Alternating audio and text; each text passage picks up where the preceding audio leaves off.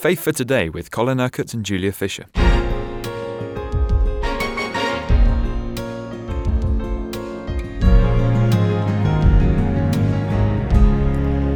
Now, on the face of it, Colin, Psalm 110 seems a little bit confusing. What's it all about? What do we learn about God from Psalm 110?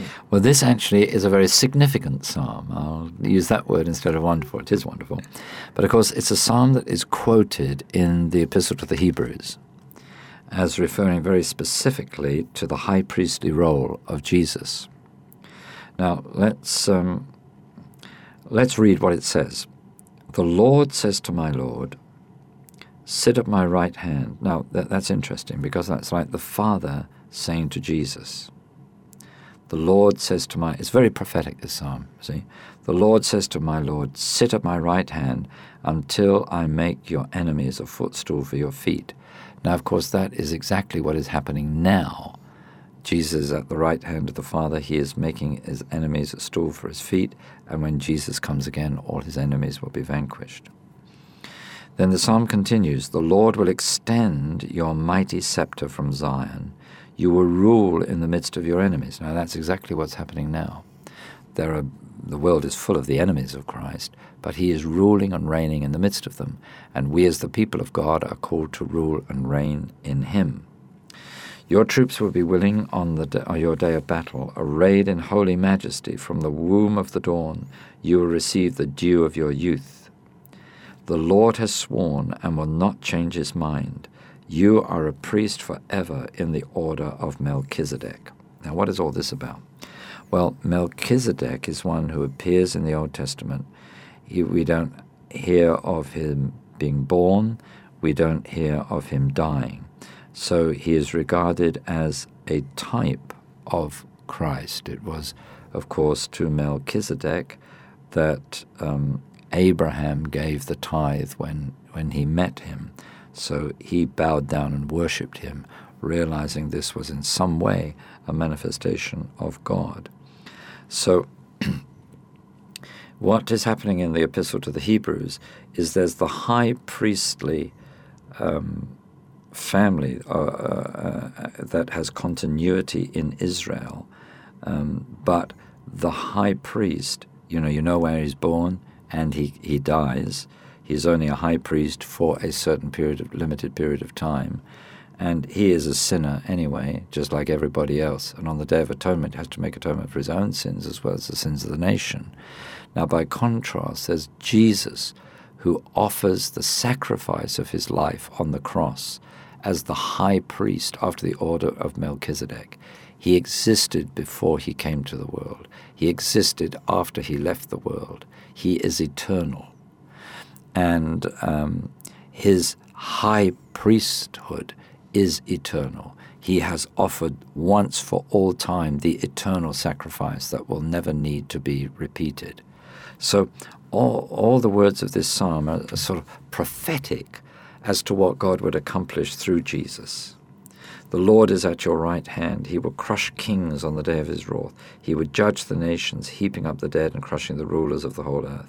He would drink from the brook besides the way. Therefore, he will lift up his head. So the time will come when this great high priest, after the order of Melchizedek, will come again.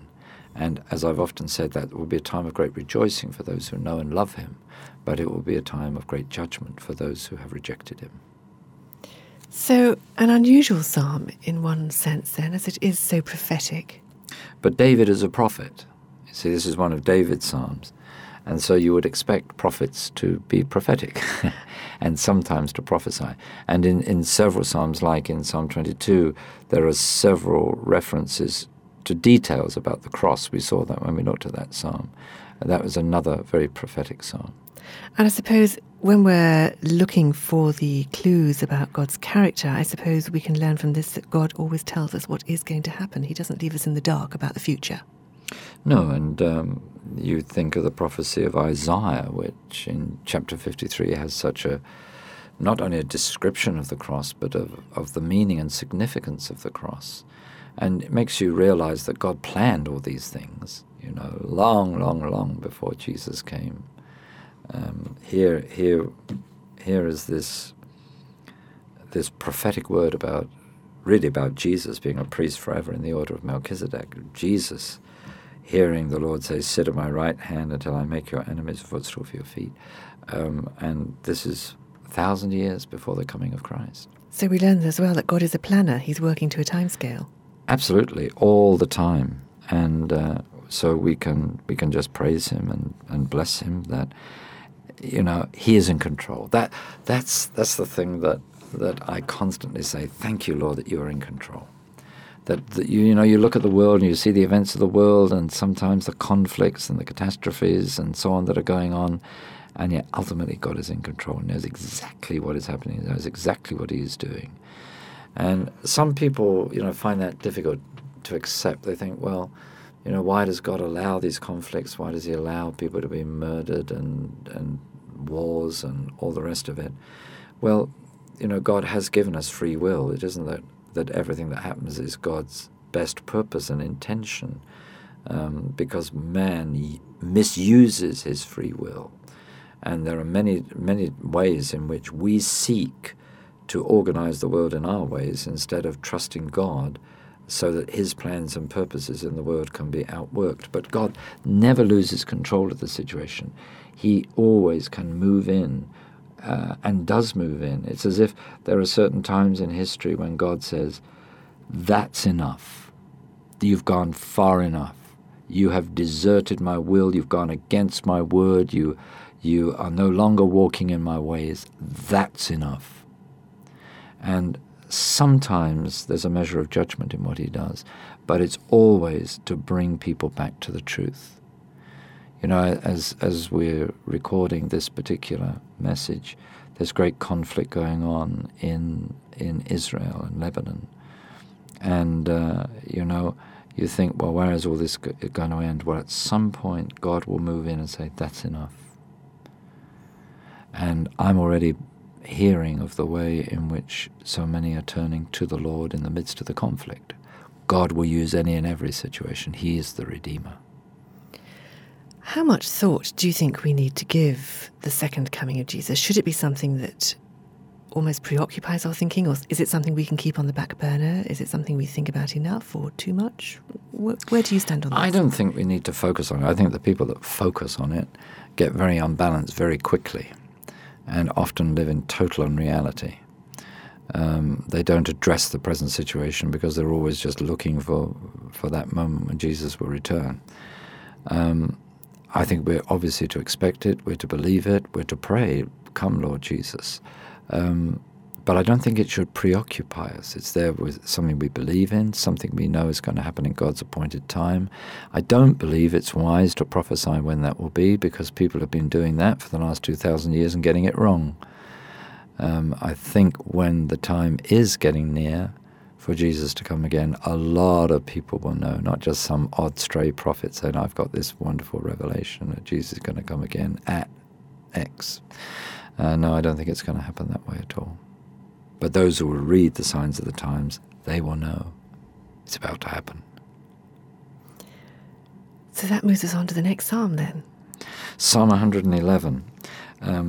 Again, there's so much in this psalm about the Lord. "I will extol the Lord with all my heart in the council of the upright and in the assembly. Great are the works of the Lord. They are pondered by all who delight in him. Glorious and majestic are his deeds, and his righteousness endures forever. He has caused his wonders to be remembered. The Lord is gracious and compassionate. He provides food for those who fear him. He remembers his covenant forever. He has shown his people the power of his works, giving them the lands of other nations. The works of his hands are faithful and just. All his precepts are trustworthy. They are steadfast forever and ever, done in faithfulness and uprightness. He provided redemption for his people. He ordained his covenant forever. Holy and awesome is his name. The fear of the Lord is the beginning of wisdom. All who follow his precepts have good understanding. To him belongs eternal praise. That's a good psalm, isn't it? Because it touches on so many subjects, different subjects, that we have spoken about as we've gone through these psalms. And yes, there's a lot of repetition in the psalms, but why is that? Because we need that repetition. We need to constantly get our focus back on the Lord. And I've often said it's a good practice to read a psalm a day and just to get into this God focus on your life. What about this little verse here? The fear of the Lord is the beginning of wisdom. That's just tucked in there, isn't it? Yeah, well, I mean, there are great, wonderful nuggets. Like when we were seeing in the psalm the other day, the Lord sent forth his word and healed them. And you can just take that word and live with that in all kinds of circumstances without necessarily focusing on the rest of the psalm.